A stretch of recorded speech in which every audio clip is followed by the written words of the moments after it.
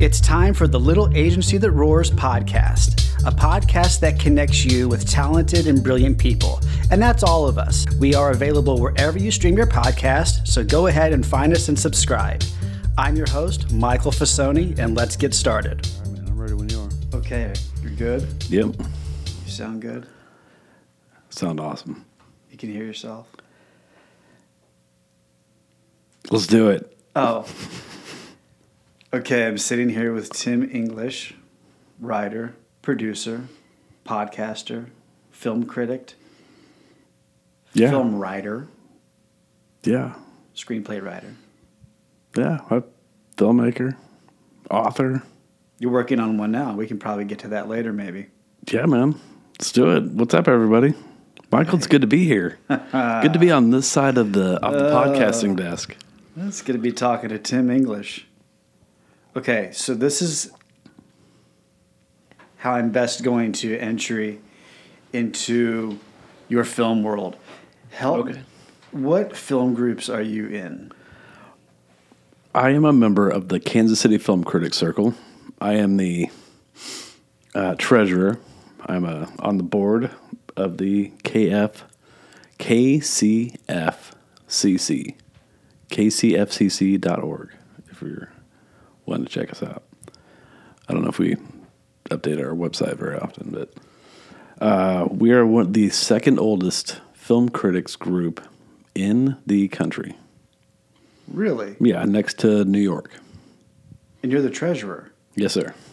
How long have you been a member, let alone treasurer? I've been a member for 10 years now. I've been on the board for 5 or 6 years. I was just like a regular board member, and then I ran for treasurer when another guy kind of stepped down from his duties. And I've been doing this for like 3 years now. So that's a pretty big deal. Yeah, I have to, I handle their bank account, but it really is just like, we have to pay membership fees every year. So I collect those, put that money in the bank, and then that goes to paying for our 2 meetings a year. We meet in the summer and in the winter. Winter for awards, and summer for other stuff. Just kind of add new members, kind of figure out what we're going to do for the year, stuff like that. But if I'm guessing, that gives Kansas City a local representation nationally when it comes to voting on films or having a representative in our state? Not necessarily. Unfortunately, Kansas City is getting looked over more and more, our market, because they only consider like Kansas City, Missouri, that demographic as the Kansas City market, rather than including, like the greater metro area, which puts us, you know what I'm saying? For example, we have, our weekly film screenings, press screenings. Some are public is invited to, and some aren't. But that was run by a company called Allied. And they do them all, have offices all over the country. We used to have one here in Kansas City, and they consolidated down, closed our office, and we're dealt with out of St. Louis now. Like all our studio rep contacts for our local office, they're all through this company called Allied. So if I have, if Warner Brothers, or let's say Avatar's out right now, if I wanted to get an interview with James Cameron right now, I would have to go through the rep who dealt with our screening. You know what I'm saying?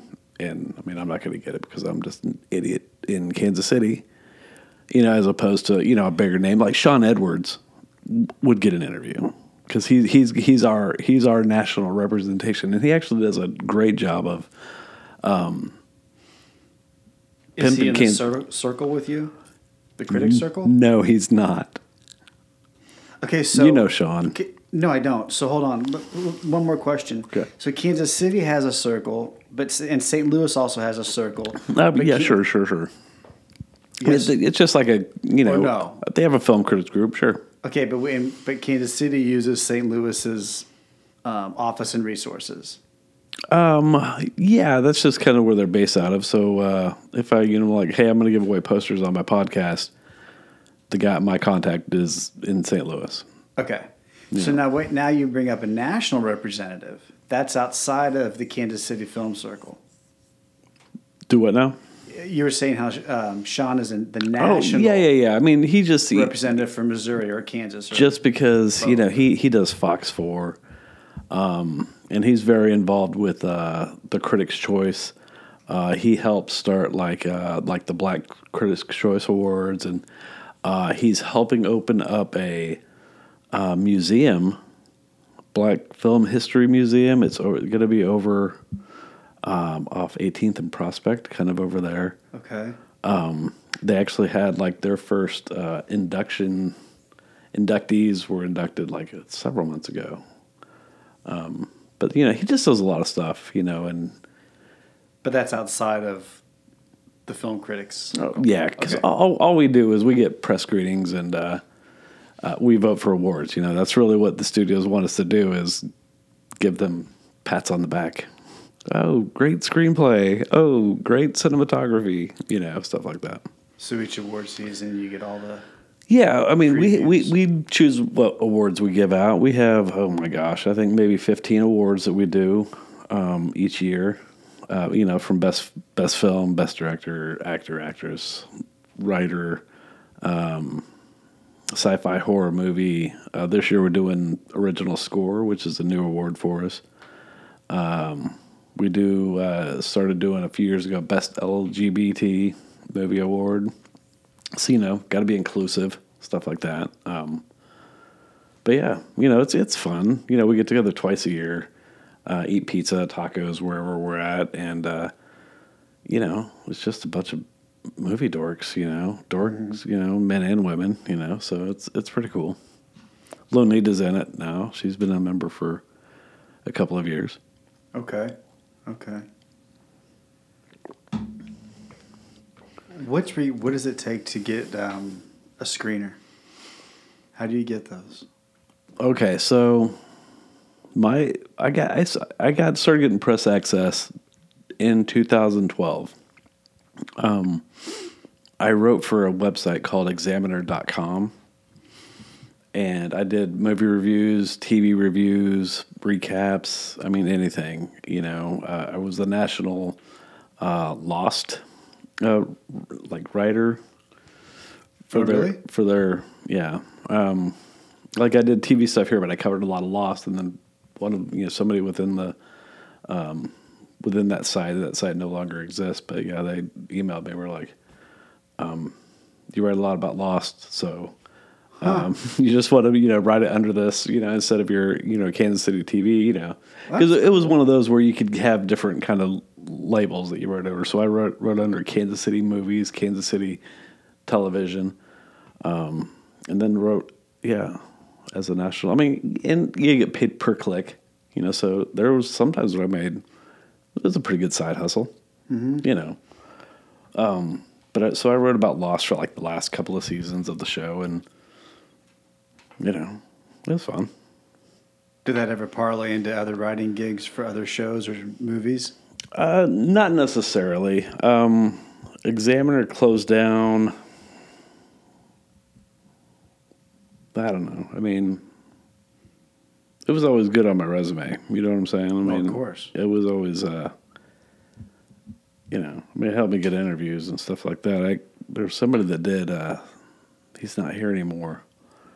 I'm trying to think of this dude's name. He did visual effects. He's out in California now, but he worked on a couple episodes of Lost. And so I got to sit down with him, and he was showing me at the time stuff he was working on for like a future episode, which was really freaking cool at the time, Yeah, man. I was a total Lost dork back in the day. So how do you keep pursuing your film critic access? How do you get that access? Okay. So back then, so Avengers was getting ready to come out, the new Avengers movie. Okay. And I wanted to have a review up because, you know, it obviously mattered on your clicks, you know, how soon you get that, you know, article up, you know, obviously get into that, you know, that news feed or you whatever. want to get the article up as soon as you can. Yeah. You know, because you're go see it, or be the first one to see the screener, be the first one to write the article. And I found out that there was a screening, and I was like, that's it. I was like, I have to see this. You know, it's freaking Avengers, too. So I was like, I have to see this movie, you know, like immediately. And so I worked with, I got a hold of Cindy Rogers, who at the time, and she would be another great guest for this show, by the way. But she was head of Allied at the time, the Kansas City office. And she now kind of does her own PR company. But she reps Sony for Kansas City. Oh, cool. Yeah. And she got me one seat into the movie like that. I mean, it was like that day, you know, but I had to submit, you know, links, you know, this is who I write for. This is, you know, I mean, they're a national thing, you know, so they get probably about this many hits or impressions. I can't remember what they needed at the time, but a lot of times if you just can show that, hey, I publish, I do a podcast, or even if I just had my own website, you know, if you show your publishing links, they'll get you press access, and, you know, and then being a part of the Kansas City Film Critics Circle, a lot of times will get me access to screenings without public there, you know, which can be a good thing and a bad thing. But you know, during the right now, like I said, you know, they want our votes for awards, our own awards, so they send us movies, DVDs, you know, screening links for just about anything that's coming out right about now, or anything these studios want considered for awards. And a lot of times we get swag, like shirts. Last year I got like a bottle of wine from Maggie Gyllenhaal.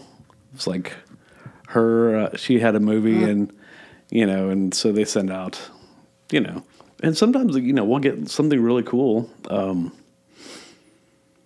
A Dolly Parton autograph. Really? Like a signed photo. Yeah. And, you know, every now and then it'll be stuff like that. Just something that's kind of signed by one of the actors, or a signed poster.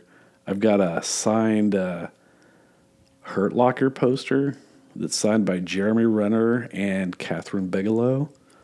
So that's pretty cool. Yeah, man. So something, you get that swag. You know, and anything I don't want, we give away at the Oscar show that I host. You know, Oscar night. So yeah. In a perfect world, ideally, you would be able to watch all of the screeners and go to all of the screenings and then write immediate follow-ups on all of them so that you could up yourself in the SEO ranking nationally as a film reviewer. Essentially, yeah. And then that helped me, yeah. Which is impossible, but you probably pick and choose the ones you want to. Right, and you know, you can't see.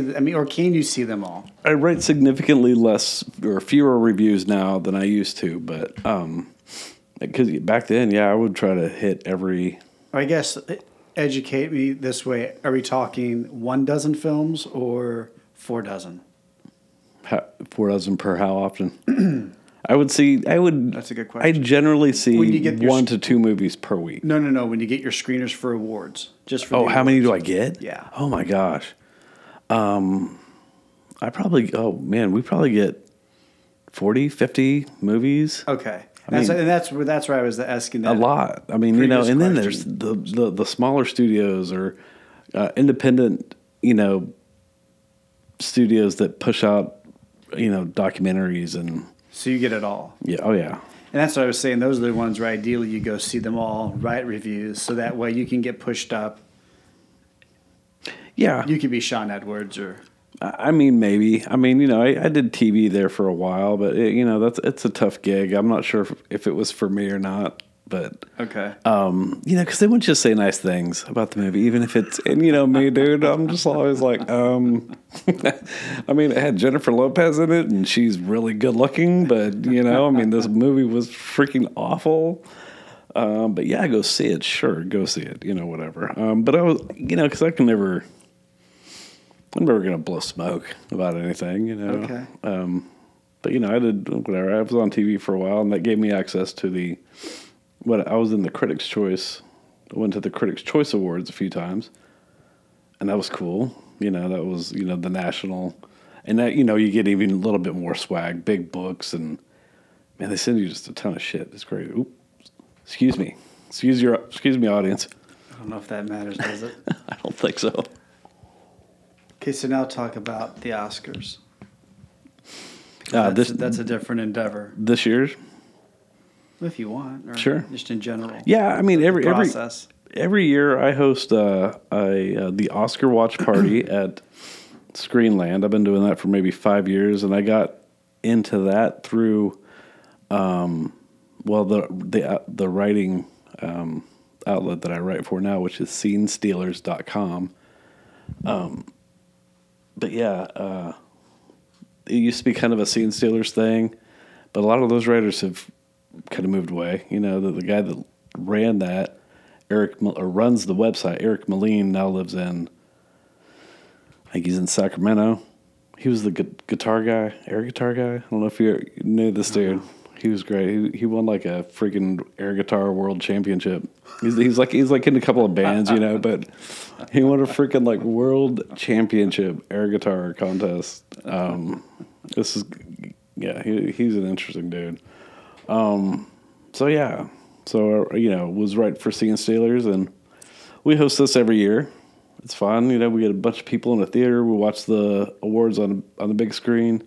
During commercials, we do trivia questions for all the prizes, and people will donate all the stuff they got from studios, whatever that year that they don't want to keep. Posters. Last year, so much stuff. It's crazy what all they send, but yeah, man, it's pretty cool. It's free. How many people put that on? Well, this is, Screenland is the host. That's Adam Roberts. He's the owner of that place. And then last year it was more of a Real Hooligans thing. Like I had, it was myself and David and Lonita and Patrick Moore and just a couple people that I have on my show from time to time were the main hosts of it. So yeah, we've kind of, I think, taken over as the... Good. So it's like kind of a Scene Stealers / Real Hooligans. That's a good kind thing. of event now. Yeah, man, it's cool. And, we tried to adapt some of our show into that even. Because like on our show, if I get enough people, we'll play games, but it'll be games that I create. I'll write all the questions, and we'll play games like... According to Tim, and it'll be like, this is the best Spider-Man movie, and it's not what objectively or subjectively or anybody. It's what does Tim think, but it'll be like really obscure things. I'll just mess with people. Or, we'll play. I did one that was like horror villain dating game.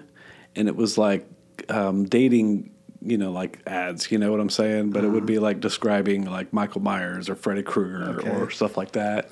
We would do, what was another popular one? Like fake descriptions of movies, like bad descriptions of movies. Like I got this idea from some TV Guide thing, posted a description of Wizard of Oz once that was like young girl crash lands in Fantasyland and murders the first person she sees and goes on a murderous rampage with a lion and it's an incredible so I would come up with like whatever like the kind of popular movies, like stuff we've talked about recently on the show, or stuff that was kind of in pop culture at the time. And I would create these, little funny little, and so I would play these games with people, and I always have, T-shirts or whatever to give away or stuff like that. So we kind of did that a little bit with the show last year. Yeah, dude. It used to be really crazy. I mean, it was real hooligans. So I would generally have it would be me and David, and then we'd have like 3 other people. I mean, it'd be like 5 people. And, it'd be friends or film critics, or, actors sometimes, just in the local area, people I've met in the filmmaking world or whatever. And I like to read some of those. Yeah, man, it's fun, dude. It's a fun show. So yeah. So if you're listening and you're into the Oscars, you should go to I don't know what date. It's in March or something this year, so it's not for a couple months. When will you know? Well, I mean, the date's up. I just don't know. Okay. I'll contact Adam like 2 weeks before and be like, "We're doing this," and be like, "Let's do it," and then, I email everybody in the group and be like, "Hey, donate stuff," and they're like, "Cool," and he gets stuff at the theater too. So we have like this huge prize table, I like that. It's just a bunch of movie geeks, everybody. It's just people that love movies, and usually there's like a drinking game. We'll have, somebody will, it's changed over the years. What other groups are you in? That's it right now, man. Okay. Yeah. Let's talk about Real Hooligans. No, let's do it. What is Real Hooligans? What is Real Hooligans? Who is Real Hooligans? Okay, so Real Hooligans is a podcast I've been doing for about 6 years now. And hold on, that's REEL. Real Hooligans. It's a clever play on words there. Just making sure. That way Real Hooligans. You can find us on all your podcasting channels, right? But we started this about 6 years ago. I used to do a show called The Tim and Lo Show with Lonita Cook, who you haven't heard yet because we did an episode and then I don't know, man, what, science, whatever. They got lost in the sea. So we're going to get Lonita back on the show so Michael can interview her. Lonita. So, but she and I did a show for a while because we met through Examiner.com. Okay. Because, she was also doing... Even though you're both from here, Kansas City. Right. They just had good writers, and so I would see her articles pop up in the feed or whatever, gotcha. And I was like, oh, she's from Kansas City, and she's cute. So, at one of the screens, I was like, hey, I'm Tim, I'm also with Examiner.com. She's like, oh, right on. Yeah, I read your stuff or whatever. We got to know each other. We did a show for about a year. Then I don't know. My life was kind of crazy. I don't know what I had going on at that time, but just kind of went our separate ways for a while. Oh, and then we were doing TV, and we did. She and I were both at doing KC Live. Oh, okay. Mm-hmm. Weekly? And then monthly. We were doing that like weekly. Cool. Like I think she was doing a week, then I'd do a week, then she'd do a week. No, okay. We were just guests. And then sometimes, for, Oscars, holiday stuff, they'd bring us both on or whatever. Where are we going? Then Real Hooligans. Okay, so it evolves from you and Lonita. Right. To you and... Right. So it got to the point where I was like, I want to do something else. I want to do something kind of crazy. Not necessarily Joe Rogan crazy, but I wanted it to be fun. I wanted, it to be kind of... not a party, but, something you'd sit and have a drink to, and, and so we started off, and it was me and David Kane, who has been my podcast partner for years now, and just a few buddies of mine. One dude, he was a real wild one that I worked with at a bar once, but he was really smart about movies, you know what I'm saying? Mm-hmm. And it was literally, we were sitting there drinking, smoking, and it was a listen, and it was like 2 hours long. But we would do like different things. Like we would talk about, we would have like an overall theme, but I would kind of break it down and be like, okay, here we're going to talk about the movie. or we'll talk about news, stuff that's going on in the news or whatever, and then we'd move on to the movie, and then we might play a game, and it would be, you'd have a structure. You'd have kind of segments, so that if you were listening, you could stop listening after 30 minutes and come back and listen to kind of something else.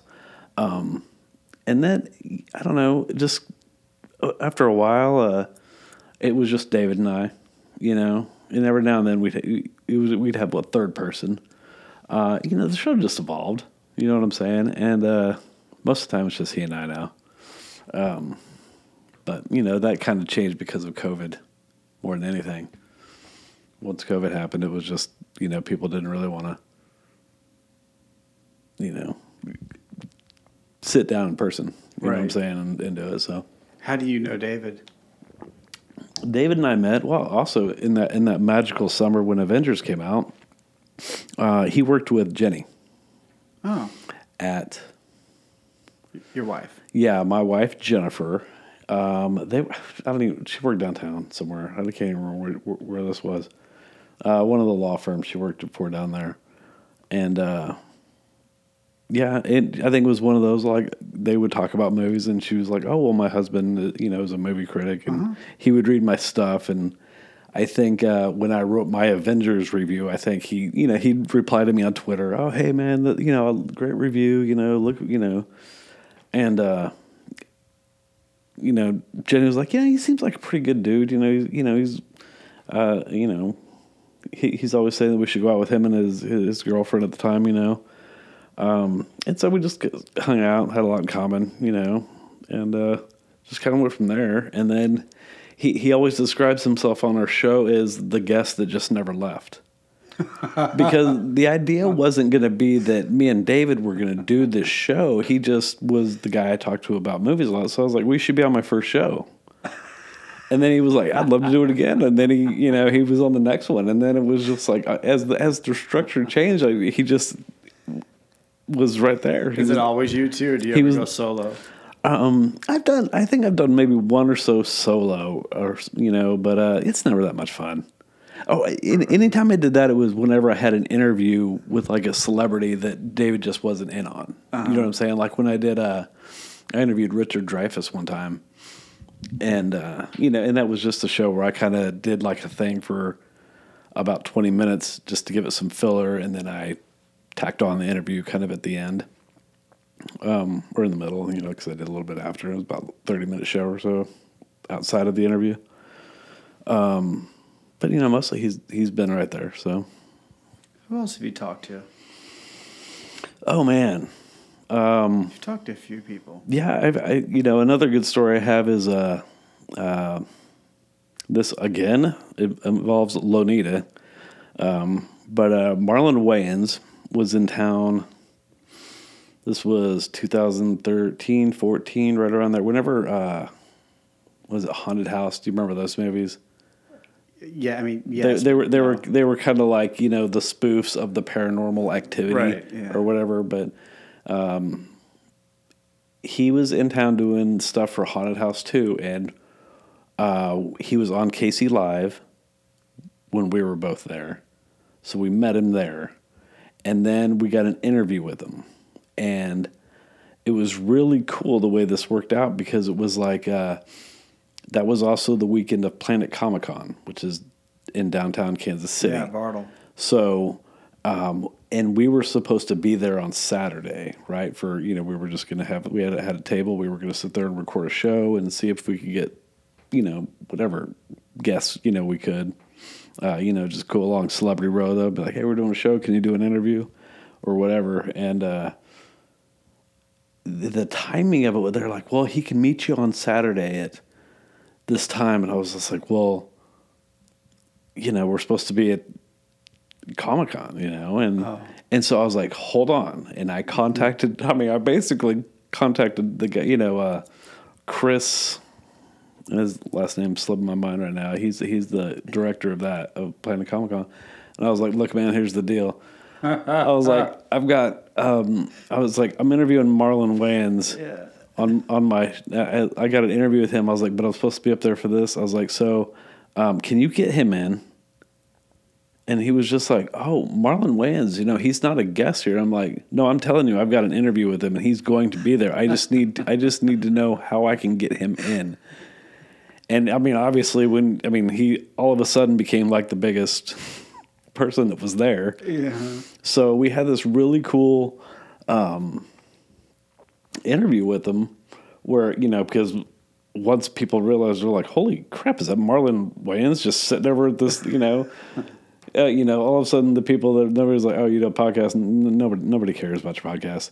All of a sudden it was like, "Oh, let's go see what Marlon Wayans has to say." So we had like a crowd gathered around us, and he was a cool dude, And this was like after we saw we got to know him a little bit that week because we went to the premiere of his movie, which was up in what's that, Barry Woods.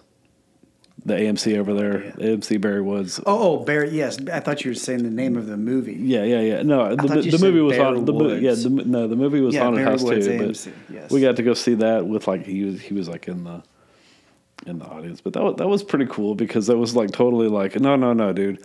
I'm bringing a guest to you. I just need, and I was like, he's not going to do photos, and he's not going to sit here and sign, because he's not all of a sudden going to be.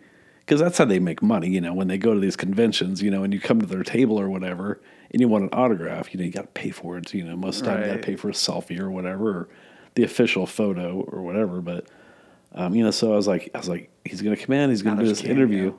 And, and I think they were like, well, will he do a picture with us? And I'm like, yeah. I mean, so he did a picture with like the Planet Comic-Con people. Did you get a discount? Oh, yeah, dude, I got in, and I think... By then they were like, well, now we have to move you.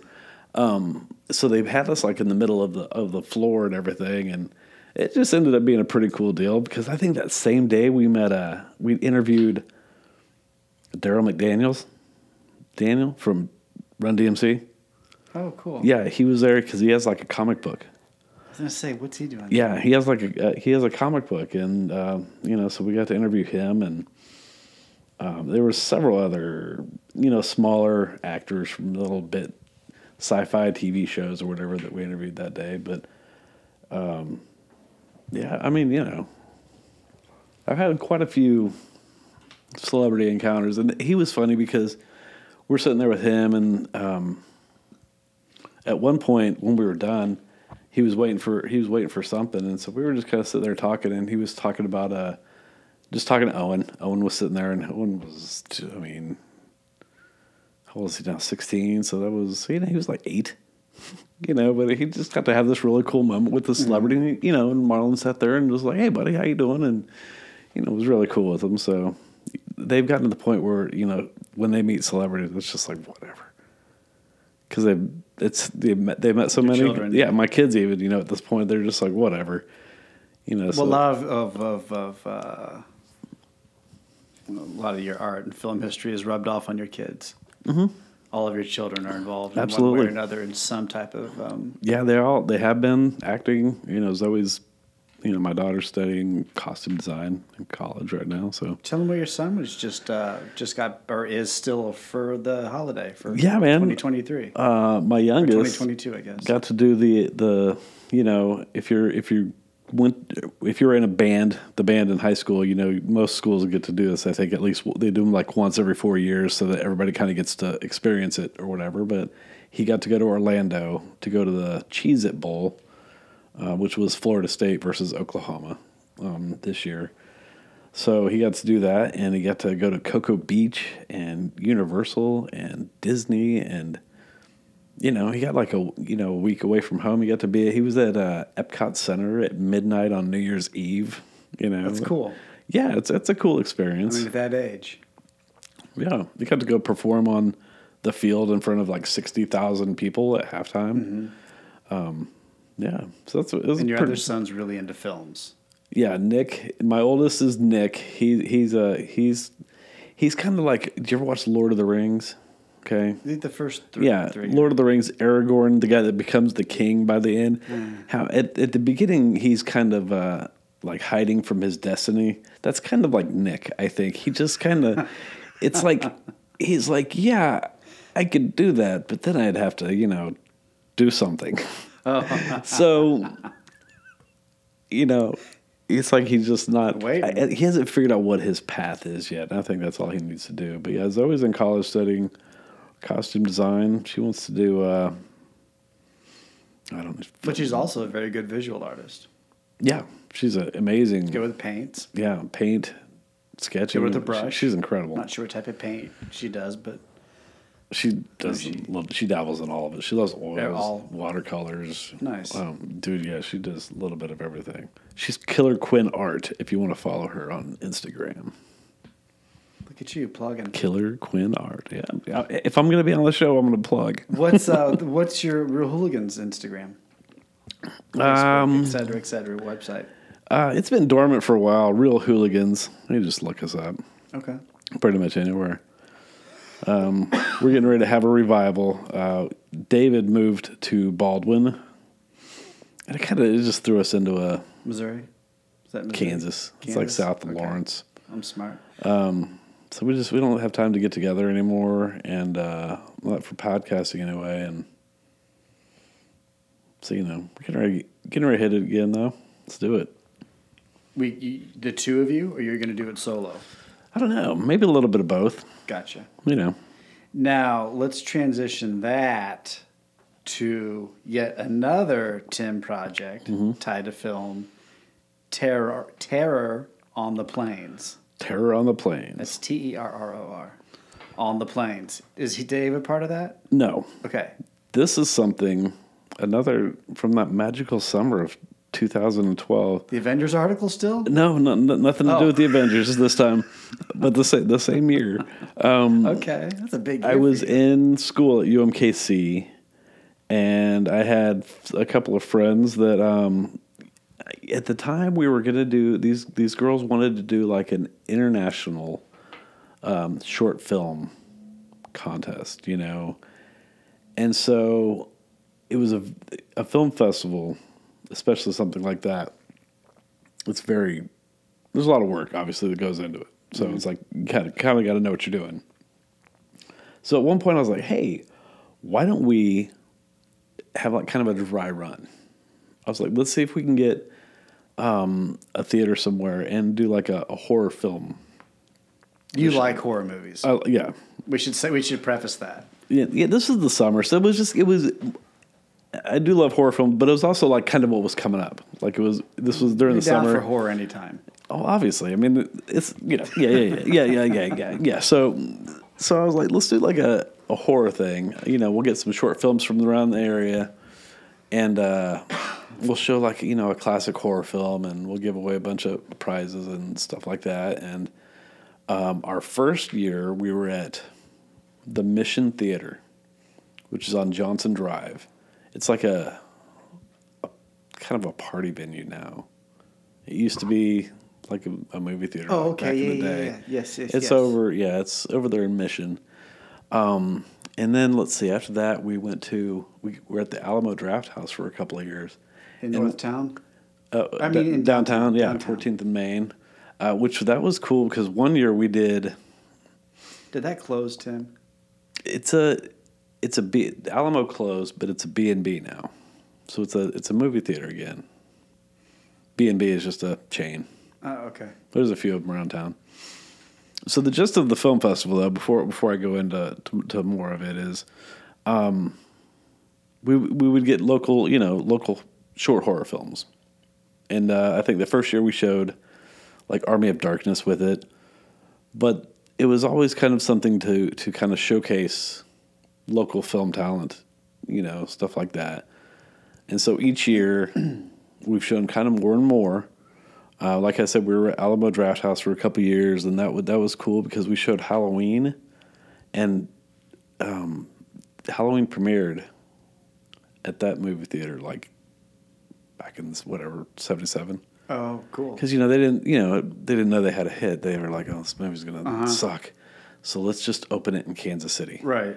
And see what happens, and it blew up. Mm-hmm. So that was kind of cool. And I was in that theater, so that was kind of cool to be able to do that.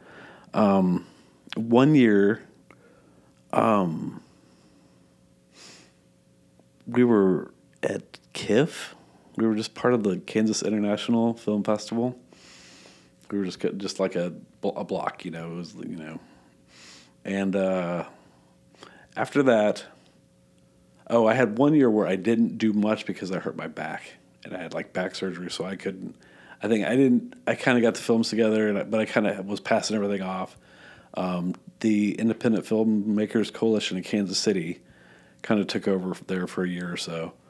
And I made like a guest appearance when they did it. It was just like I just walked in. I was like, "Hey, everybody, thanks for coming out. My back hurts, so I gotta go. Yeah. I shouldn't be walking right now." And then after that, that's when I was like, "Okay, I'm taking this back over. I want to do what I've always wanted to do with that, and that's take it to the drive-in." And so I got a hold of Brian Neal at the drive-in over there in KCK, Boulevard Drive-In. And just like, "Look, man, let's do this." He goes, "Okay, well, if we're going to do it, it's got to be 2 nights. I need two nights." Because he was basically extending. He closes down and then goes on vacation, because he's working all summer. And so I was like, all right, so we do it now where it's like the first night, it's like the short films. And we get them from all over the world. Before it just was Kansas City, and then it was national. Oh, wow. And now I get them from all over the world. How many are you getting? Oh my God, dude, I get so many. It's crazy. Because I go through something called filmfreeway.com. Do you get so many that you can't show them all? Oh, absolutely. Oh, really? Yeah. I mean, it's. Dare I ask how you choose? Is that not something you want to say? Well, I mean, I have myself and I have a couple other people that watch the films, and we score them. Do basically. you watch all of them? Yeah. Really? Yeah. I mean, generally, like if there's some that I see early on, like every now and then I'll see something and be like, we're not gonna, some are just not. Sounds like an endeavor. Good. It's very overwhelming because except for that part, I do a lot of this by myself. I don't have. I don't really have like a team of people that help me out. So it's like, we do these 2 nights, get all these films, and then we started doing awards. 1 year I was like, let's give out awards. So I do like let's see, we do best local filmmaker, and that's basically a best local movie also. But we put the focus on the filmmaker. We added a best student filmmaker, and I got like a deal from Casey Art Institute where they like donate like a class or a discount on a class or something like that. Our man Jim McCullough, he sponsors the best local. Is it the best local, or does he just do best film? I can't remember because now it's been a few years since I've done it. But and he just offered like a package for special effects. Like $500 towards Cool. Whatever. So it got to be pretty cool. That was Jim McCullough, who was on our podcast. Yeah, absolutely. He's a great dude. Owner of Ignition FX. Yeah, and so then we do like the second night. It's just we'll do like two horror movies. It'll be something a little bit more family friendly. That we do first, like Addams Family, something like that, and then we do something scarier after that. But we get like vendors, and that's how I make my money. Or make any money back is, most the money I get for the films that get submitted, because there's like a submission fee, that all goes to whatever I need for to put the show together. What type of vendors? People come in, the crafts they make, stuff like that. I've had everything from this one girl does kind of like little witchy. Well, let's sell it. What time is it this year? When is it this year? First of all, you stopped having it in COVID, right? Right. For obvious reasons. So right. 2020, no, right? Or yes? Yeah, yes, 2020, because... 2019 was the last year I had it. No, because, that's right, Michael. Spring, okay. I was going to do it last year, and then it was just, okay, so no 2020, 2021. Okay, so here you are, 2023. Yep. When is it? It is, oh, geez. Put me on the spot. That's okay. It's like, I think it's the last weekend of September, so I think it's like the 30th. It's like the 30th and the 1st, something like that. Let me see if I can get that real quick. I like your socks. What's on your socks? Iron Man. Is that what it is? All right, so let's see. Oh, wait. Oh, that's another Brian. Darn it. So here we are. Motorcycle 24. So yeah, let's do September 30th, October 1st. So yeah, it's that last weekend, which is better because for a while there we were like mid-September. At the Boulevard Drive-In. At the Boulevard Drive-In. It'll be 2 nights of awesome fun. How much is it? It's usually like $20 to get in, I think. A night? Or no, I think we do $10 a person. Yeah, per night. Okay. Each night, yeah. You checking trunks for bodies and making sure they're not hiding people into sneaking people in the drive-in? I wonder what people do. They used to do by car, but now they do per person, you know. So I can go, I can expect some refreshments, some vendors. They will have some local crafts. Yeah, local crafts. We always get a bunch of cool vendors out there. No food trucks or anything, because they're trying to run off their supply and their concession stand. So, what time is it? We get started like about 6:00. I think the gates open about 5:30. You go late, don't you?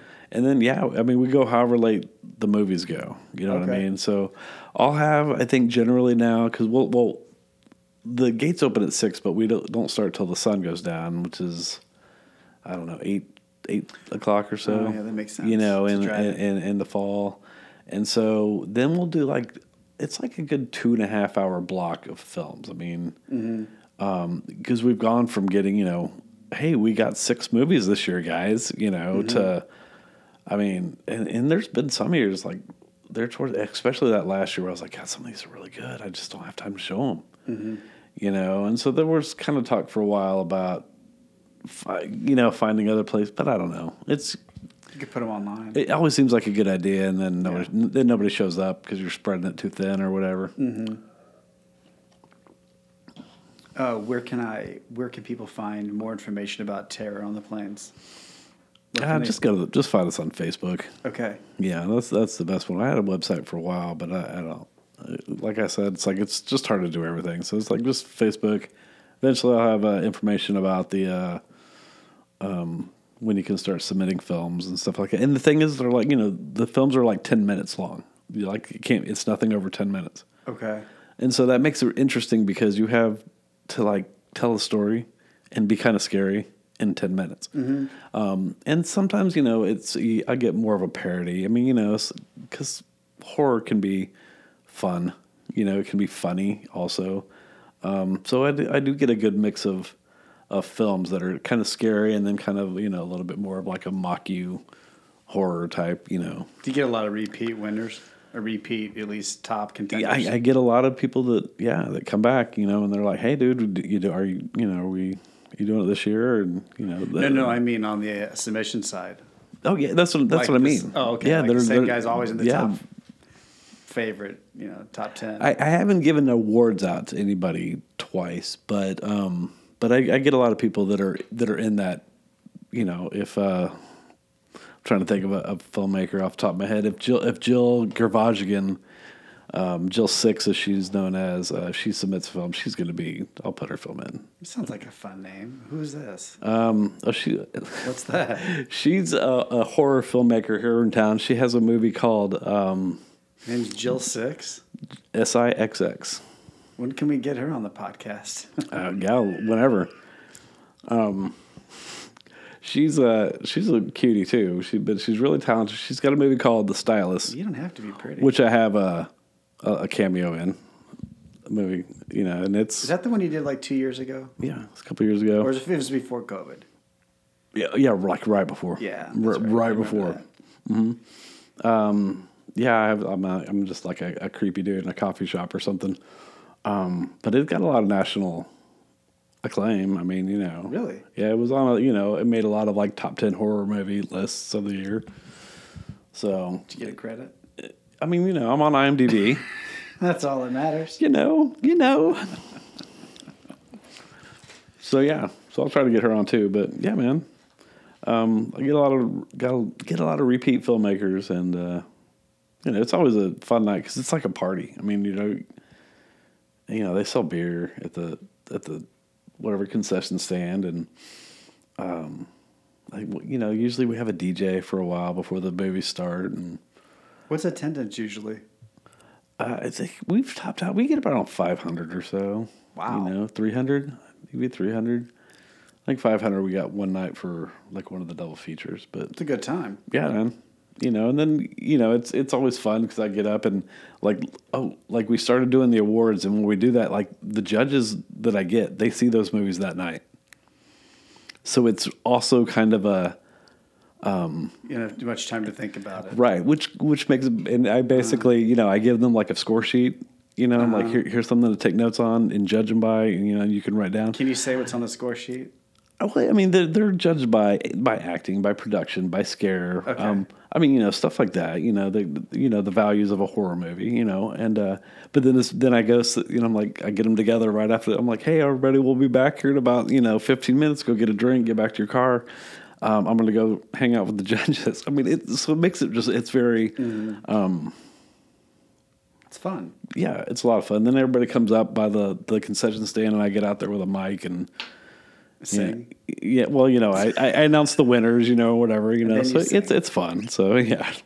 And that's September 30th. Yeah, and October 1st. It's a Friday and Saturday. September 30th is Saturday, and October 1st to Sunday. Oh, maybe it's the 29th and 30th then. It's whatever the Friday. Oh, no, yeah, and then my next text. Sorry, 29th and 30th. 29th and 30th. It's the Friday and Saturday. Make sure I have the right year. Since we're fresh into 23. Yeah, 2023, baby. Jordan year. So, your 29th, 30th, Boulevard Drive-In, yeah. Terror on the Plain, sundown. Merriam Lane and KCK. Sundown till sun up. Sundown until Tim sings. Let's just go late. Let's just do it that way. When it rained, that sucked, but it was also kind of awesome too because, it makes it kind of creepier. When you're watching scary movies. If it's not a bad rain, I imagine you could still see fine, right? Yeah. I've been in the drive-ins and how long? Yeah. I think I went once or twice and it was... That's fun. It's always fun. If you're listening, come on and see us. It's a great time. Come out this year. Kicks off Halloween season, I think. You can just chill in your car. Yeah. And watch a movie. Yeah, man. And whatever you do in your car is... it's that kind of thing. Do you want to talk about advertising at all? Yeah, man. Whatever you want. Well, no, it's not. Whatever you want to ask me. You know the gig here. Yeah, I know. It's all about me because I'm beautiful and stuff like that. Talented. That's right. Talented and beautiful. So Tim English is my podcast producer. Yes. And you do a damn good job at it. Thank you, sir. We're still it's fresh. nice. It's nice to just kind of sit there and let the podcast happen in front of me rather than be the one like in your chair. And as much as I like hosting my show, it's just sometimes it's just kind of interesting to sit there and it's more work than I thought. Make sure it sounds good. It is. It really can be. It's a lot more work than I thought. It is. But I will say, having said that, I think some of the heaviest lifts, to quote Henry Rollins, I think come from you and Leah. I mean, you do the copy. You're doing the producing. You're doing your own audio right now. Yeah. I'm just sitting here. You have headphones on and you have the Z-Com. I call it a Z-Com. I don't care what you guys call it. Just explain that another day maybe. Leah did the logo. Leah did the graphics. Yeah, I had nothing to do with any of that because I didn't want to. But you do a hell of a job with, everything, the music, the show, putting this. I'm talking about the little agency that Roars podcast specifically. You do a hell of a job with this one. Yeah, man. It's fun. So yeah, advertising. You've been in the advertising world for a while. Yeah. Also about going back to more like 2009, I guess. I started writing. I got laid off from I was teaching at La Petite Academy. Like for a while, I was going to be a teacher. I really wanted to be Indiana Jones. So I was going to go and get my teaching degree and go teach high school or, something. Archaeology. But I was also going to take archaeology classes. That way I just had that knowledge. Be like, wear a leather hat. Yeah. Well, I got my fedora, that I wear sometimes. True.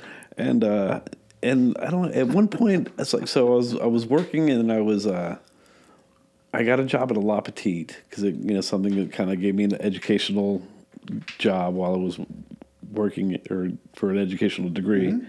And 2009 happened, and there was like the recession. Yeah, that year. So I was the school age teacher. So basically, that meant during the summer I had everybody all day, but during the school year, I would help out with other rooms. I'd drive the bus, whatever I needed to do. I'd make lunch.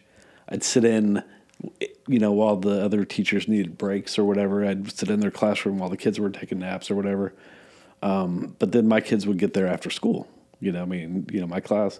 So when the recession hit, it's very expensive ride home from school for your kid. I mean, a lot, what these places charge. So it was like the first thing that parents were like, sorry, we just can't afford, to do this. And so, there were layoffs at the school, and I think I was one of the highest paid teachers there at the time. So I was like the first one they'd let go, or one of the first.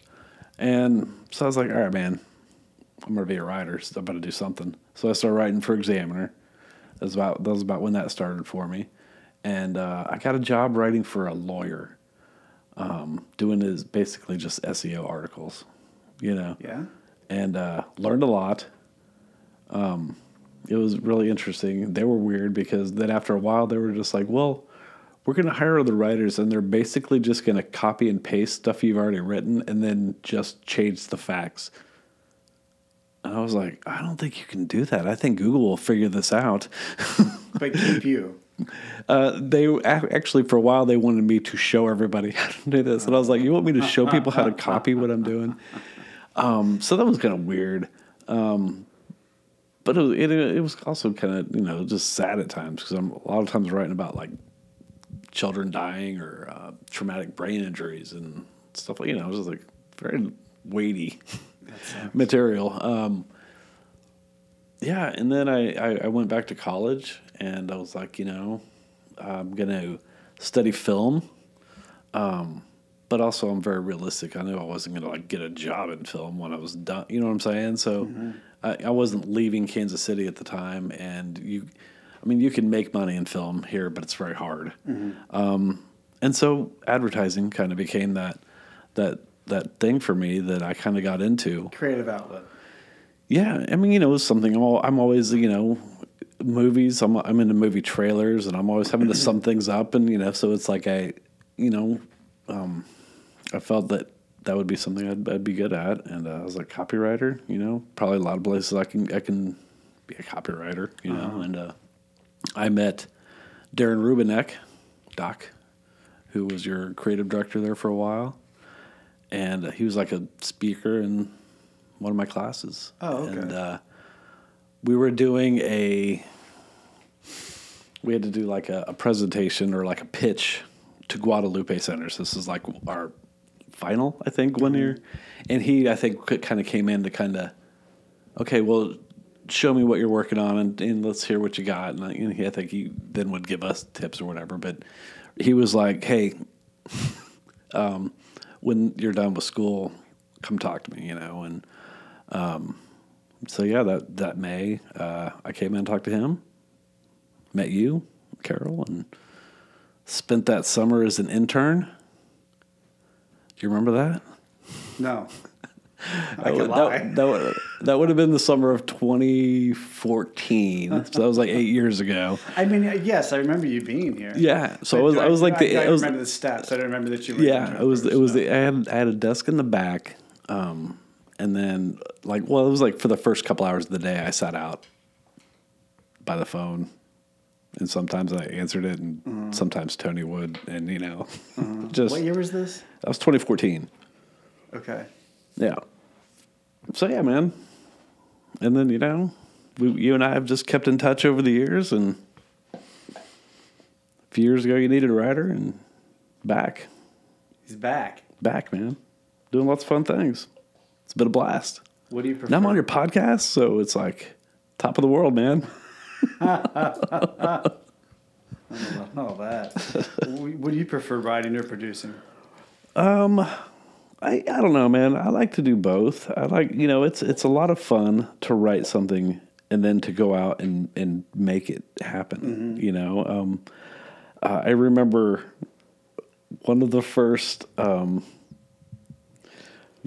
commercials that I wrote, like I really like helped develop something, was the Pyramid Roofing, back where it was like the car salesman that would come to the door, and I think you guys did like a couple, but I helped with that very first one, where it was like the rotating, different guys, and one of them was like, and I remember I think we shot at Darren's mom's or something like that, and but Mike Wunsch was he was like from Outpost, who's going to be another guest on our show here. But I think I stepped on his toes a few times because I was I had written this character and I was just like, no, this is how you do it. Say it like this. And he was just like, I'll direct this. Okay. And I'm just like, I wrote this. Okay. Yeah. You wanted to see your I mean, so it's like, but it was, you learn these things, and he was paid to do a job, and writer was getting in the way. True production. But it's fun, and so that was always one I was very proud of, from when I worked here before. So yeah, man, it's a blast, and I get to come and talk to you every day, and you love movies, and so it's like we have a good. You do consume a lot of media. Yeah, that's awesome. So we did get to talk so about many. that. So I was thinking about the other day. I was trying to kind of think about how much stuff I watched last year. First of all, I listened to 56,000 minutes on Spotify. You don't have Spotify, right? No. Well, at the end of each year, you get kind of like it'll pop up and it'll sum up how much you listen. I listened to like more Spotify than 93% of their listening audience. But a lot of that's because I just have it going all day. I mean, you know what I mean? Yeah, some of those metrics are weird. Right. So I saw I'm over 100 new feature films for 2022. This doesn't include all the horror stuff that I've been rewatching because I'm working on a book also, and so I just have watched every horror movie, all the horror movies, Halloween movies, Christmas movies that are rewatches, TV shows. I mean, so I'm just like, oh my God, I watched so much, just so many shows and it's awesome. So much content. It's great. Yeah. It's great because, for a while it was, there was a lot, but there wasn't a lot at the same time, because of COVID. And, I was like, wow. Like I keep like a running list of all the movies I see each year. That way when I get down to this time of year and I have to start putting together my nominees to submit for the Kansas City Film Critics Circle, I have a pretty good gist of where I'm pulling my nominees from and what my top movies are that I'm going to submit and stuff like that. But I was like, I don't know, 80? But, this year I'm well over 100. So that's a lot. Yeah, it's a lot, man. Plus all the commercials you write. Yeah, plus all the other stuff I'm doing. You write, along with myself, a lot of local commercials. A lot of the local commercials come out of here. Absolutely. And regional and other states as well, but whatever. I want to talk about because you have a lot of endeavors. You said book you're working on. Is it a book or a film? It's a book. Paxico? Yeah. Can I say that? Yes. Paxico is a book. I thought it was a film. No. It's a book. Maybe it'll be a film someday. Okay, so it's a book. Yeah. I just finished the first draft, actually. Okay, talk about Paxico. You've told me about it. Tell everyone else about it. It is, well, the working title is The House on Paxico Hill. It is something I kind of had an idea back when I was like in high school. A buddy of mine had family that lived in Paxico, Kansas, which is this very small town west of Topeka, about 20 minutes west of Topeka or so, out by kind of Manhattan and Wamego. Literally like 200 people live in this town. There's not a gas station. There's like a restaurant that's sometimes open. And something about that town struck you. Yeah, I just was like, it'd be kind of a cool setting for, again, something kind of scary, And then 5 years ago or so, it was whenever I was working as an Uber driver. I kind of had this idea for. So I went down the street where there was like all these trees just kind of hanging over, and it just the image of it really struck me, because I was just like, why did they plant these trees like the way they did? Oh, they were down the middle, so the road split, and the row of trees was kind of like down the middle.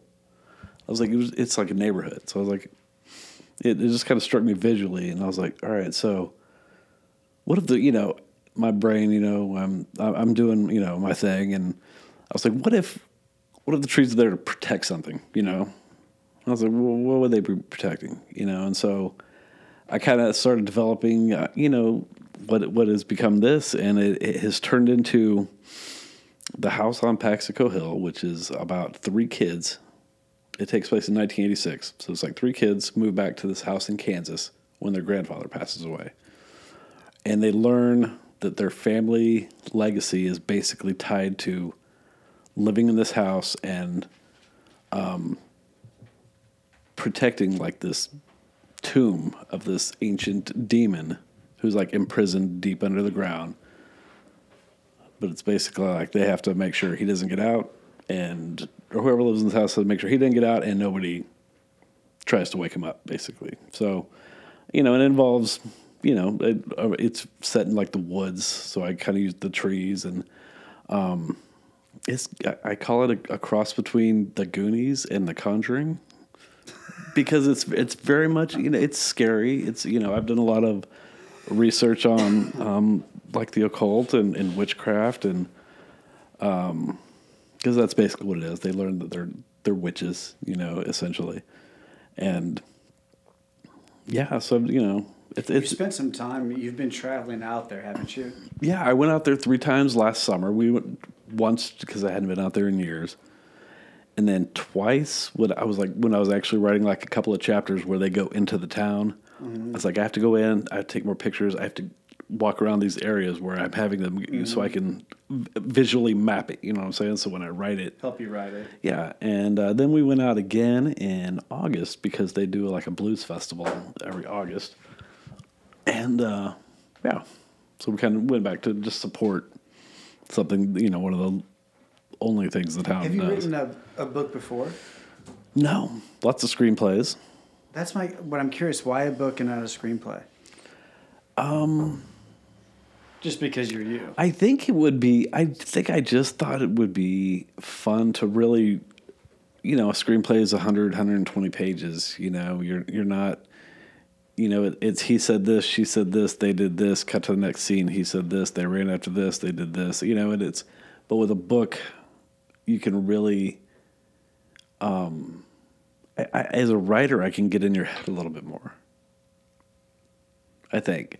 Because if I write a screenplay, if I sell it, and it's on Shudder, or if Universal buys it, it's going to go through all that, somebody's going to rewrite it, and then the director's going to do it, whatever. You know what I'm saying? Then they're going to get some crappy actors.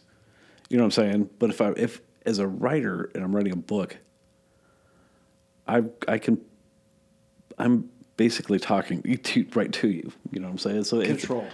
Yeah. So I can very much I have one chapter that's where I have characters go through things based on my wife's fear of The Quiet Place. Have you ever seen that movie, Quiet Place? There's Quiet Place and Quiet Place 2. They're written and directed by John Krasinski from The Office, but it's kind of post-apocalyptic.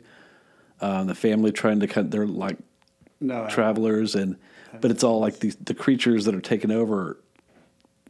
They hear it based on sound, so it's got to be constantly quiet. Okay. And if they hear anything, they come right after you. We went and saw the second one, and this movie got so intense that she had to leave the theater. She may have thrown up. Oh my God! It was she had a whole experience. She was walking out like Nick. I mean, it was I was laughing my ass off because I could just tell that she was freaking out, man. because it you know what it does, you know, is these movies, you know, they take your fear and they can really, you know, so if you have like claustrophobia fears, you know, it's gonna get you. So but I take these things, and as a writer, I can write paragraph after paragraph and just draw you in, rather than, you know, in a screenplay it's just going to be like a couple lines of action and then a couple lines of but it's meant to have visuals paired with it. I don't know. The screenplay's just bones. Yeah. We're all ugly as a skeleton. Yeah. We all look the same as a skeleton. When you start putting this just felt the set and the more immersive for me to draw readers in and tell a story, spend more time with the characters, be able to, you know, just talk about things that you know, if I'm writing a screenplay, the only thing that's in the screenplay is something you're going to see on the screen. Not, you know that you don't need to say anything that's not going to be shown. So, you know, here, you're a lot of. I can talk about backstory, talk about how they got there, talk about what they're. Write, though, too. Yeah, you enjoy the writing process. It's been very interesting and difficult because I've been writing scripts for so long that it really, like, especially now that, okay, I finished the first draft and it's 300 pages, and that's long. I started going through chapters last night to just proof it, you know, and kind of be like, okay, well, I need to add this, I need to fix this, I need to clarify this. But so much of it early on is like, you know, he passes the flashlight instead of he passed you know what I'm saying? So it's very, very much that how you write a script is different because you're using that. If you need to cut, you know who loves to edit. Yeah, so you know I love to edit. Yeah, my wife's going crazy because I've let her. She's read 3 pages so far. 3 pages? Yeah, that's all I've let her read so far. Okay. It's just she's read 3 pages. Let her read. But you know, I'm gonna do a second draft here, and then I'm gonna start bringing readers in, and but it's cool, man. You said readers? Yeah, let people read it, and you know, like she'll read it, and I'll have like 6 or 7 people read it for me, and are you trying to turn it into an audiobook? No. I just mean read it and give me notes. Give me notes. Be like, okay, I interpreted that. Does it make sense? Wow, did I interpret that the wrong way? Yeah, I don't know. We'll get to that, but yeah, man, so 2022 was a pretty cool year. You know, I got that done. It was like a goal, and you know, when you complete a goal like that, it felt pretty good. Yeah, you did do that in a year. Yeah, I started writing it like at the beginning of last year, and I was like, okay. And that was after a couple of years of like writing, you know, pages of notes, and okay, this is what, you know, like outlines. You know, like, okay, when they get there, this is kind of what they're going to go through. This is what the kind of stuff they're going to find. I mean, they go into like catacombs. I mean, it's like I compare it to Goonies because it's an adventure. Stranger Things. You know, yeah. I mean, but it's, you know, without the nosebleeds. But it's inspired by Stranger Things because I'm able to watch Stranger Things now and be like, yeah, I need my kids to kind of be like this. But you know, I mean, Stranger Things wasn't a real deal, I guess. I guess I thought it was a screenplay or a movie because you had posted some photos online, Facebook. Again, because I'm very visual, so I do in a way kind of think of marketing already about it, you know, and stuff like that. So you know, well, okay, well, if they make a movie, you can't show anything past this chapter, you know, because this is all the fun stuff. This is the, you know, there gets to a point where. Like the whole book, it's like, don't go into these woods. There's like bad stuff in those woods. Don't go into these woods. And then they have to go in. And it's just like, you know, chaos unleashed. You know, it just totally just like, oh, whoa, this is like a totally different, you know, think From Dusk Till Dawn, you know, the Tarantino movie, you know, where he wrote it, but Rodriguez directed it. Oh, that's right. So like the first half is like bank robbery. Yeah. And then, you know, that dude starts bleeding, and she turns into, and it just all of a sudden vampire just flips into a, you know, vampire massacre movie. I mean, it's so yeah, it's fun. It's been a challenge. I think that's mostly why I decided to do it as a book, to give myself that challenge of, you know, not long form. Obviously, this is. Didn't Quentin Tarantino? You said his name, so I want to bring this up. Didn't he recently announce that he was going to stop making movies? He's always said that he's done after 10 movies. And his rationale was, and I've listened to him on at least 2 podcasts, aside from my own. Just kidding. But his rationale was really interesting. Not rationale, but his reasoning for it was really interesting. He wants to go out on top. He wants to go out. People want more. He doesn't want to outstay his welcome. He doesn't want to make bad movies. He doesn't want to make watered down movies. That felt like 20% of it. I felt like at least what I heard, 80% of it was, if I'm doing this, I'm just going to be sort of remaking the same movies over and over again. He doesn't want to make watered down versions of movies he's already made. I know that. Yeah. And as an artist, I don't want to be that artist. I have enough money. I can stop. Yeah. And I think he knew, I'm going to... he's getting ready to do a limited TV series. He should. He'd be great as a TV writer, probably. So he's going to do that, and then I guess whatever that 10th movie is, because he's made 9 films. So he's at it. So it's like he'll do this limited series, and that won't count. And that gives him time to. And he's always been several years between project type filmmaker anyway.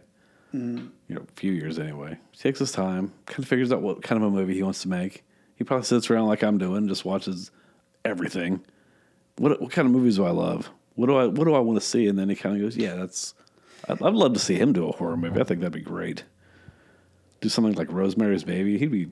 He's probably crazy. Not probably. He is crazy. It would probably be like, Jesus, I don't Quentin. want to see that. I was like, that would be something where you're like, my God, man, where did you get this idea? But how's Kill Bill not a horror movie? That's just action. It's just bloody. Oh, come on. I mean, How's Magnificent, what is it, Magnificent Seven? Yeah, Magnificent Seven, Wild Bunch, yeah. I mean, there's a lot of horror in that. Yeah, there's a lot of blood and violence. Is that the Jamie Foxx one? What's the Jamie Foxx one? That's Django Unchained. That one. Yeah. There's a lot of violence in that. Yeah, it's just violence, though. It's not. I don't mean saying just. You know what? You're right. I mean, I'm mixing Die Hard with Chucky, and those are 2 different movies.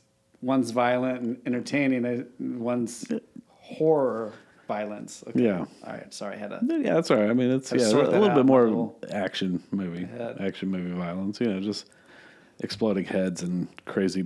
I mean, he goes so overboard on the gore, or not gore, but the blood. It's like cartoony, Oh yeah, I mean, especially in Inglourious Bastards. Oh yeah, but I remember that's a great one. I remember he left. I think that might be his best movie. Inglourious Bastards. You think? Yeah. I don't know. I feel like we really glossed over advertising. But I also get back to it. We do it 5 days a week. Yeah. Sometimes more, so we don't really. I can always come back and talk about advertising. I'm I'm right over there.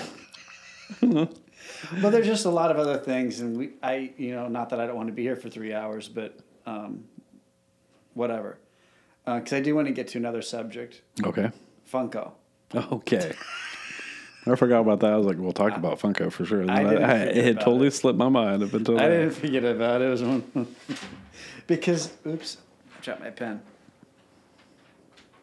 I know what they are. I don't know what they are, but I saw a documentary on them once, and they're not like action figures. Tell me what Funko is. Tell people what Funko are. They are essentially 3 to 4 inch tall vinyl dolls. But you don't play with them. No.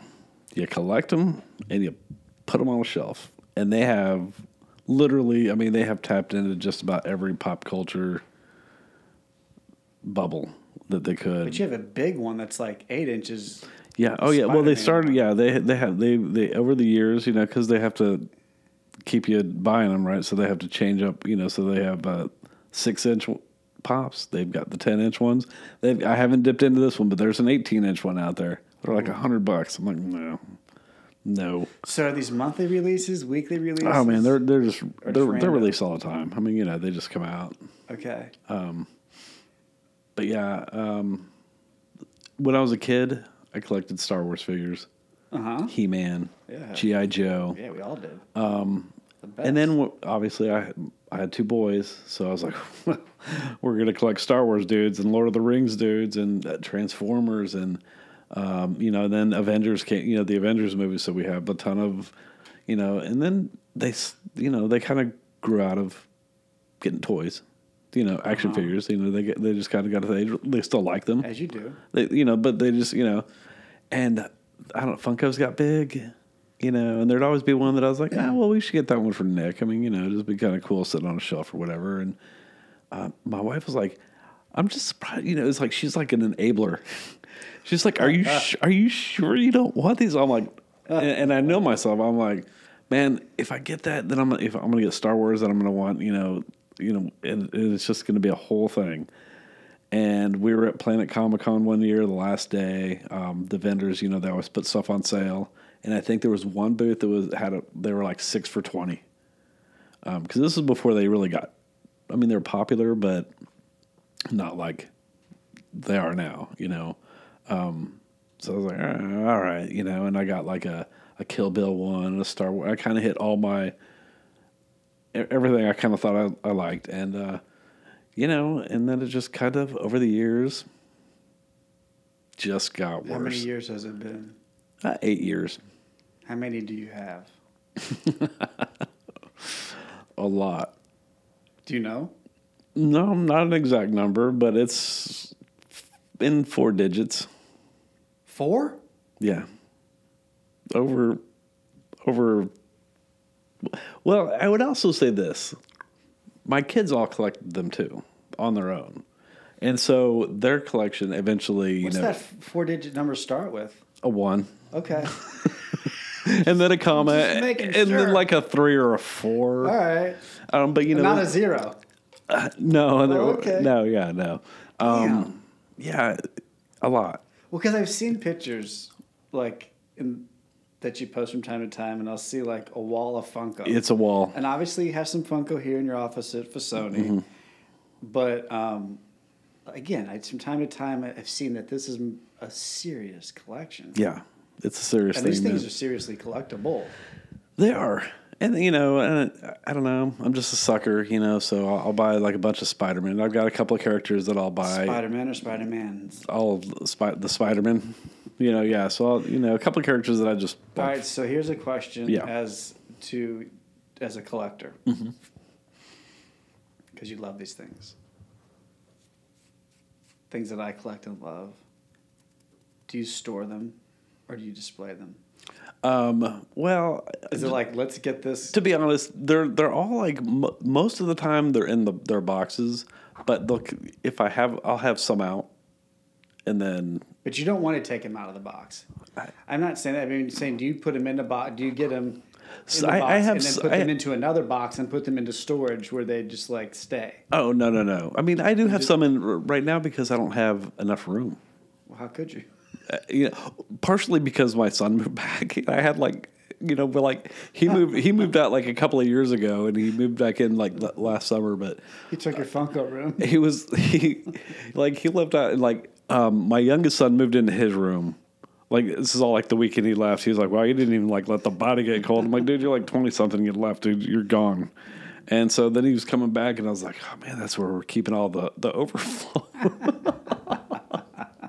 And so now I've got, I've got some that I want to get rid of, because I'm just, I'm at the point now where I'm like, I don't need so many, I can, whatever. So I've got a few tubs of ones that I want to try to get rid of. And then I've got a couple tubs of just, I'm like, I don't want to get rid of these. I just don't have. Because it's how big are they, you said? They're all 3 or 4 inches. And then with a box. But they come in a box. So you're talking 5 inches times 1,200. Yeah. And that's not to mention all like the ones that I have the 2 packs, and then the ones that are like 2 packs, and then they've got some that it's crazy, Michael. It's just it's just crazy. This is just gonna sound like crazy cat lady stuff. No, it's not. Talking. This is why I want to know. Yeah, I like people who are obsessed with things, and you're obsessed with Funko. Yeah, I did the horror film stuff already. Yeah, I don't think we don't want to talk about advertising right now. And and I got to the point where we had like a list of stuff that we had pre-ordered, and that list has dwindled down to I think because for a while there they were like getting backed up, COVID, whatever. Oh. So you'd order something and you might not see it for a few months. You know what I'm saying? So we had this and we got really bad about that. So we would, I mean, I'm not spending too much money. I mean, Are you I'm in a club? No, I'm not. Don't look at me like that. Don't look at me like I'm the weird one for asking that question. You have 1,300 Funkos. Well, I mean, outside of just following a couple of Facebook pages, I'm not. That counts? I'm not like in a club.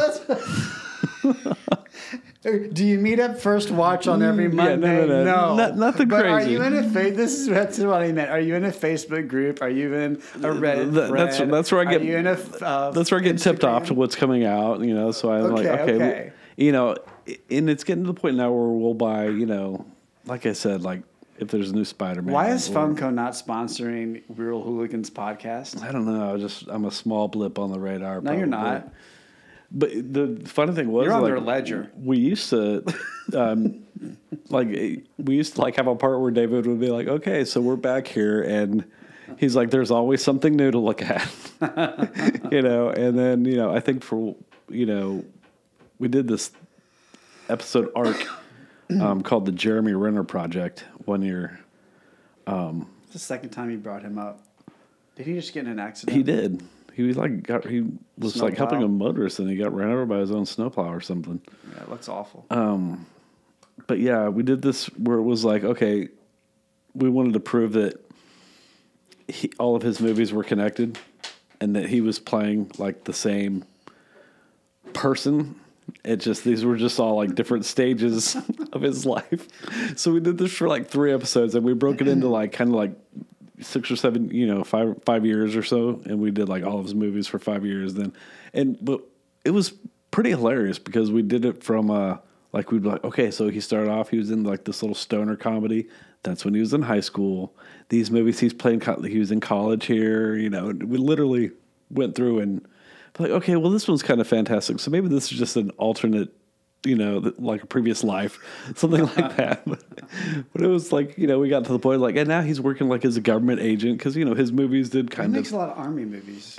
That's what I'm saying. He plays kind of like the same types of roles. Mm-hmm. And I'm like, they're all like different branches of his career. Yeah. So it was just it was like a really hilarious. And it's after that, everybody's like, man, you love you some Jeremy Renner. And I'm like, I mean, I like him, but I just think he's like, I'm trying to give him the credit that he's not just playing like the same character. Mm-hmm. I'm trying to say he's the same person as all these, these are like different, it's just trying to have fun with it. But yeah, it really became a whole thing. That's how I ended up with that poster. I think somebody traded me something else. Like I had an autographed poster of something that I traded them and they're like, what do you want? I was like, well, obviously give me the Jeremy Renner poster because, it just has become this joke. But a Jeremy Renner Funko Pop was like our Real Hooligans little mascot for a while. Well, you had said Hurt Locker at the beginning of this podcast, and wasn't he one of the stars in Hurt Locker? Yeah, he was the star of that one. That was one of his breakout. Was it really? Well, I mean, he'd done stuff before, but that was kind of what put him on that. I don't know if he's A-list, but he's pretty close, It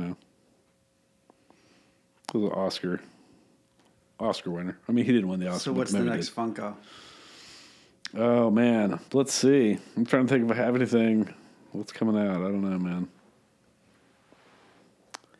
Like I said, They do Stranger Things Funkos? Yep, Stranger Things, Star Wars, Avengers, DC characters, TV characters, movie characters. Well, Star Wars, they have to do like 9 versions. Musicians.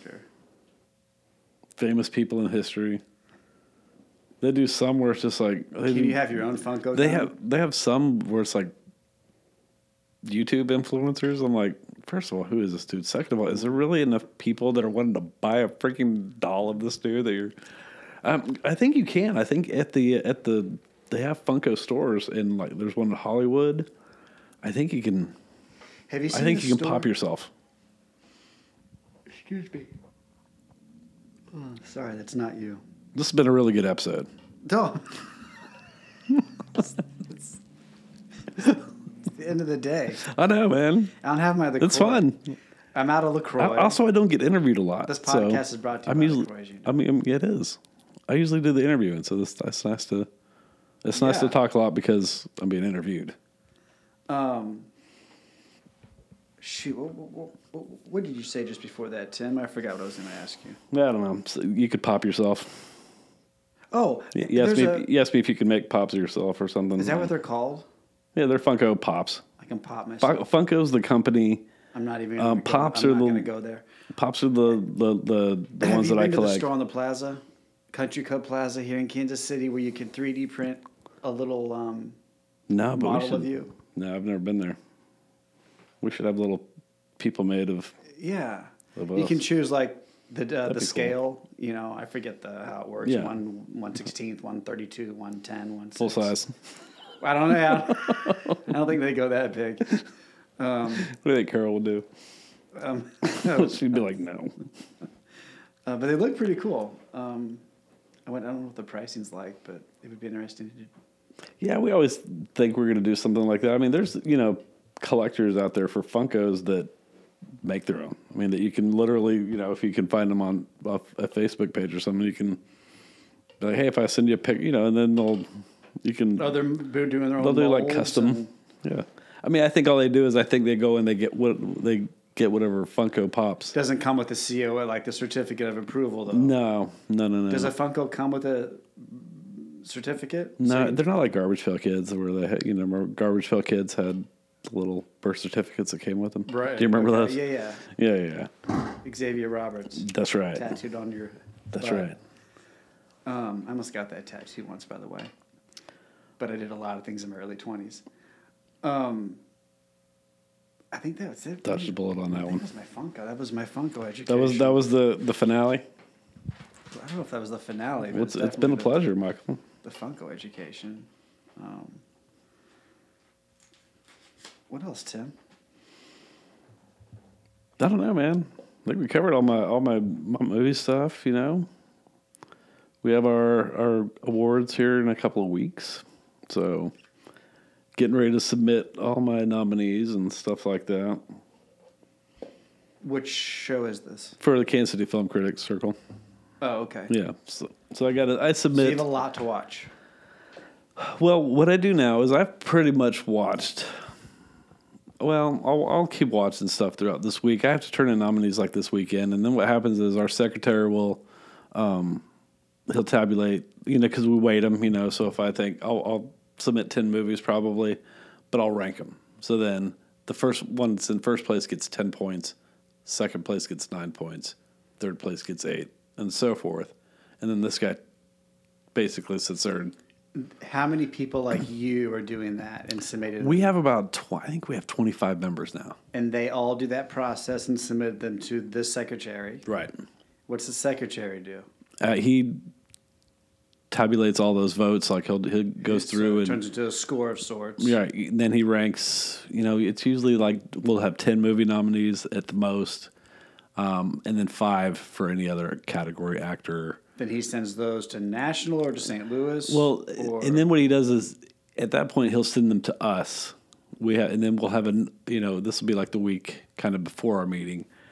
And then anything I've missed, then I watch and if I go through, I'm like, okay, well, I haven't seen this documentary, or maybe like last year I saw like West Side Story like the night before our vote because we didn't get a screening link. I had to go see it in theaters. So if it makes what I'm going to call the first cut, and you haven't seen it, you have to see it, or you want to see it at least. Yeah. Because I want to see everything that's on the nominee list. And then we'll vote. Sometimes we, But that's why he sends the list back out. right. Say, hey, he'll send the us the cut. nominees. Yeah. Here's our nominees. If you didn't Here's watch any of these, you better get on it. Yeah. Okay. And then we'll have our vote on the 22nd. And we'll, I'll live tweet that. It'll be one thing I do as my duties is I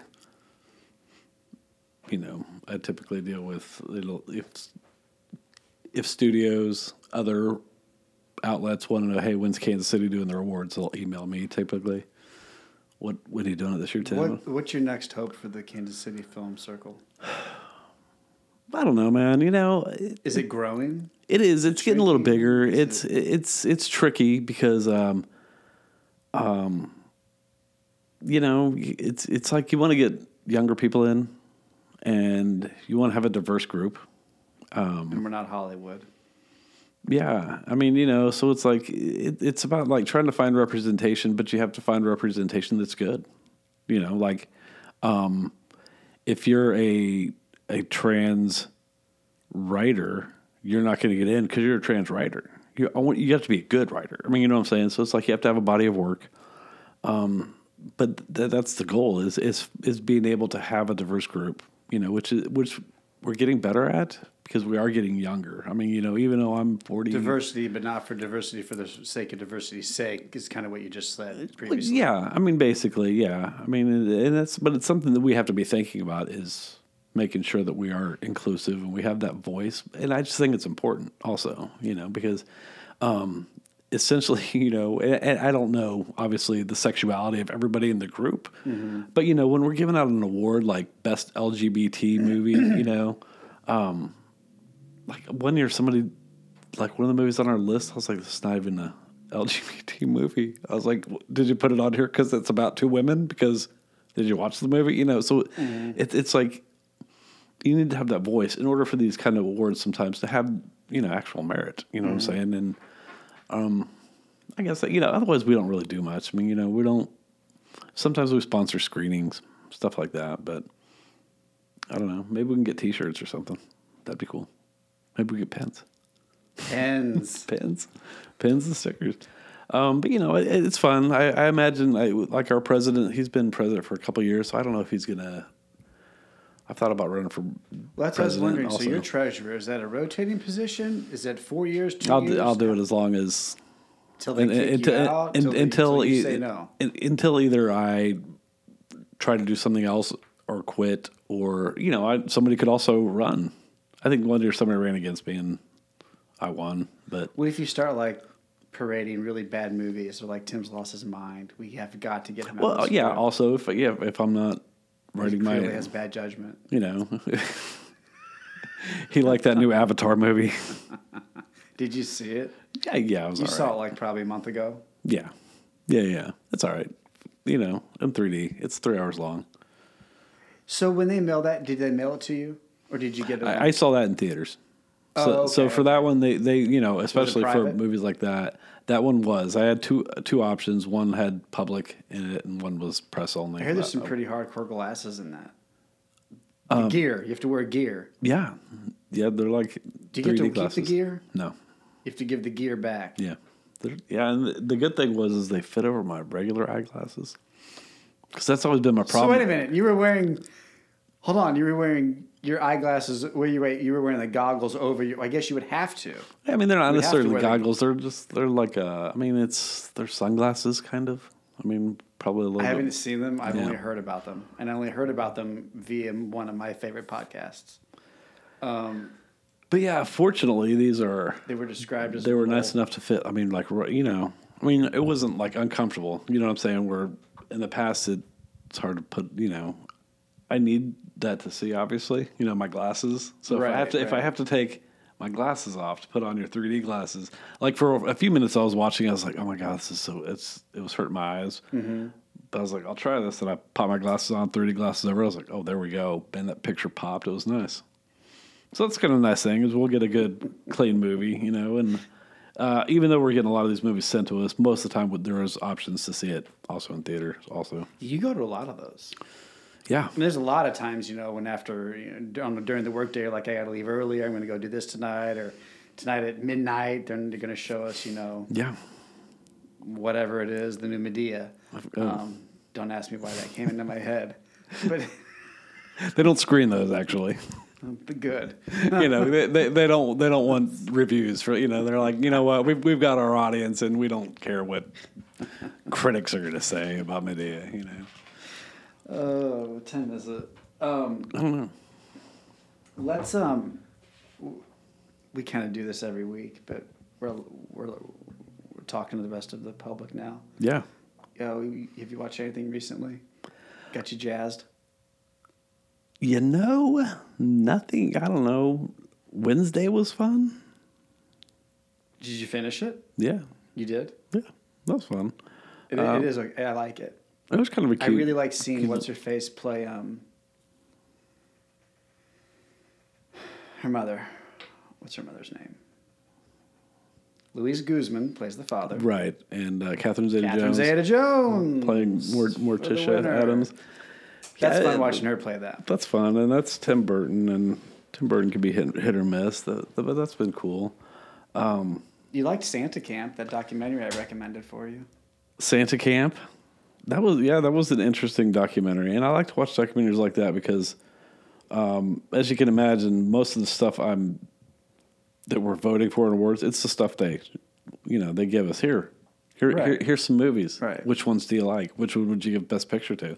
So what I do, I always try to find movies that they're not necessarily shoving down. So, it's like I want to consider all these movies. So Santa Camp is one that I had on my list already. Oh, you did? Mm-hmm. Yeah, and then you said you had really liked it, so it moved up. It just kind of, I watched it sooner than I probably would have.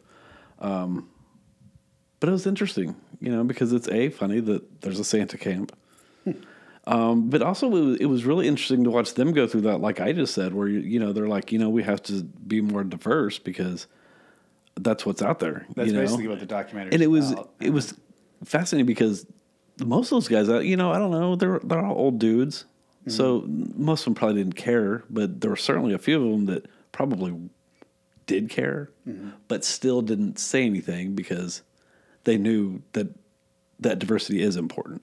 And you see them make that turn emotionally and mentally. You see some of those old white men who look like Santa, who at first were like, really?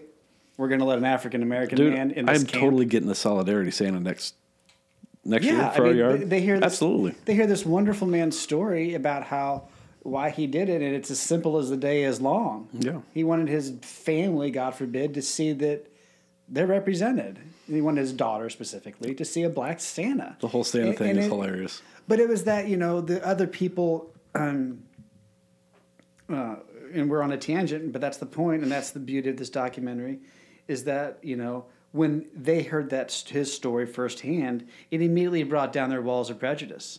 Yeah. Regarding the racial issue.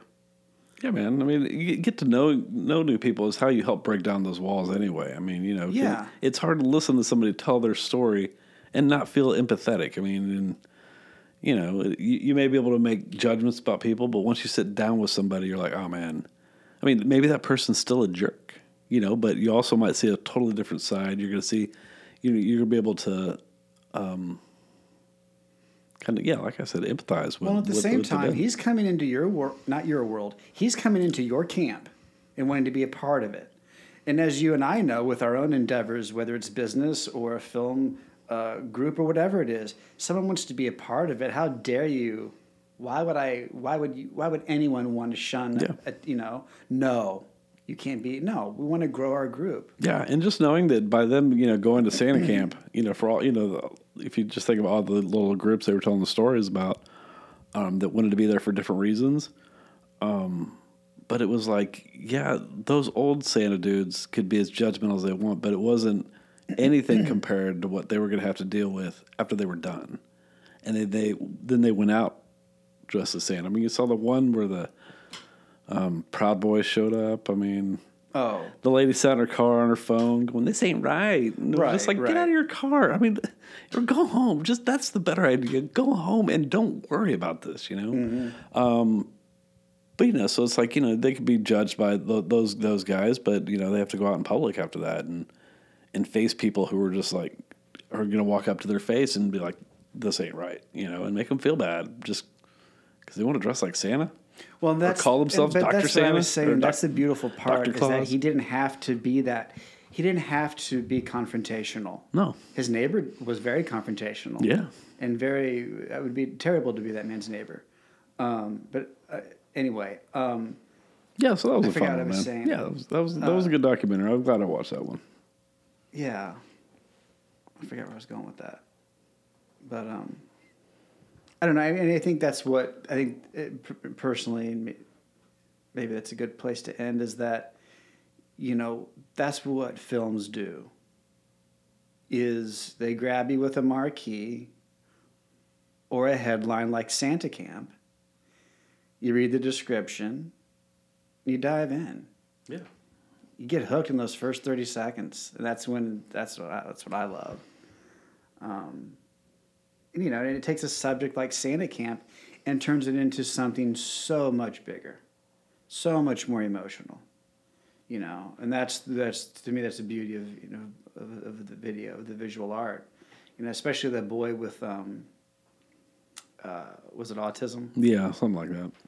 I mean, it's just a beautiful story. Yeah, man. He just he had a dream, and he had so many limitations already, but he was like, I'm not going to let this. And that's a documentary all on its own. You probably could, about him and his family. And Absolutely. and his journey. Absolutely. You know, I'm going to, you know, here's an autistic boy in his 30s who wasn't supposed to live past, you know, the age of whatever, and he thinks and wants to be Santa, and I'm going to fulfill that dream for him. Yeah. And give up my life to do it. Yeah. Bravo to you, lady. That's the documentary I want to see. Yeah, man. You could do a whole story, a whole one just on that family, absolutely, and just not even Santa camp, probably. Hey, speaking of, you had to watch that because you had to watch. You did a documentary. We have a documentary award. Award, yeah. So that'll go on my when I submit. That'll go on my. Okay, so that didn't happen. That wasn't a separate. No, you know, that movie will go on my list of nominees for documentaries, and I need to watch more docs, so I can't necessarily say other ones that I've got right now, but but yeah, that'll definitely go on there. Just again, it's kind of different. It's off the beaten path from. I mean, sometimes I'll go through and I'll look at something like IndieWire and kind of see where their projections are for the Oscars, just to kind of keep in my head, what do I need to be watching? What do I need to make sure I see? You know, if there's anything off my radar, you know, that can usually help me. And I haven't seen that on any documentary list. Yeah, because you have to stay on top of everything. Yeah, I think it's hard. So, yeah, man. So I watch a lot of movies, a lot of TV, listen to a lot of music. You know, because you know, but and then I come here. You're a leadhead. Then I come here and write for you, and sometimes we shoot Nerf balls at each other. You know, the Nerf grenade. We do have Nerf wars. Yeah, man. Yeah. So sometimes work is a break from life, and sometimes my life is a break from work. Yeah. Amen. It goes, you know, because there are some days that I'm like, oh my God, I want to go to work. Like I was ready to come back. Were you? Yeah, after our break. Yeah, absolutely. Yeah, we close between Christmas and New Year's, and it's approximately 10 days, give or take, how the holiday falls. And well, with that can snow, be a little bit of time especially this time, they got snowy and cold right before, so we kind of shut down a little, you know, a day or so earlier than expected. Yeah, that's right. Yeah, so it's like absolutely. Sometimes I've got so much going on at home that I'm just like, oh, you know, like a weekend. It's like, how was your weekend? I'm like, what a weekend, because I'm like got so much I'm doing that it's like constantly I get up at the same time. I'm doing stuff all day, and then you know, so it's like it comes back. It's like, all right, it's Monday. I can go and sit there at my work desk and just, you know, focus on one thing rather than. So you don't want to be working from home. Working from home is fine every now and then. I'm kidding. Yeah, but you know, it's not for me, man. I know. Not for me. All right, man. Well, should we shake hands and go do some advertising? Let's do it, buddy. All right. Thanks for having me, Michael. Hey, thanks for doing this. Thanks for being a good podcast partner. Yep. Thanks for listening to the Little Agency That Roars podcast. Be sure to find us on Facebook, Instagram, and on FasoniPartners.com under podcast. Be sure to subscribe, be sure to like, and leave a review. If you want to submit an interview or submit yourself for an interview, please email roar@FasoniPartners.com. That's ROAR @FasoniPartners.com. Thanks.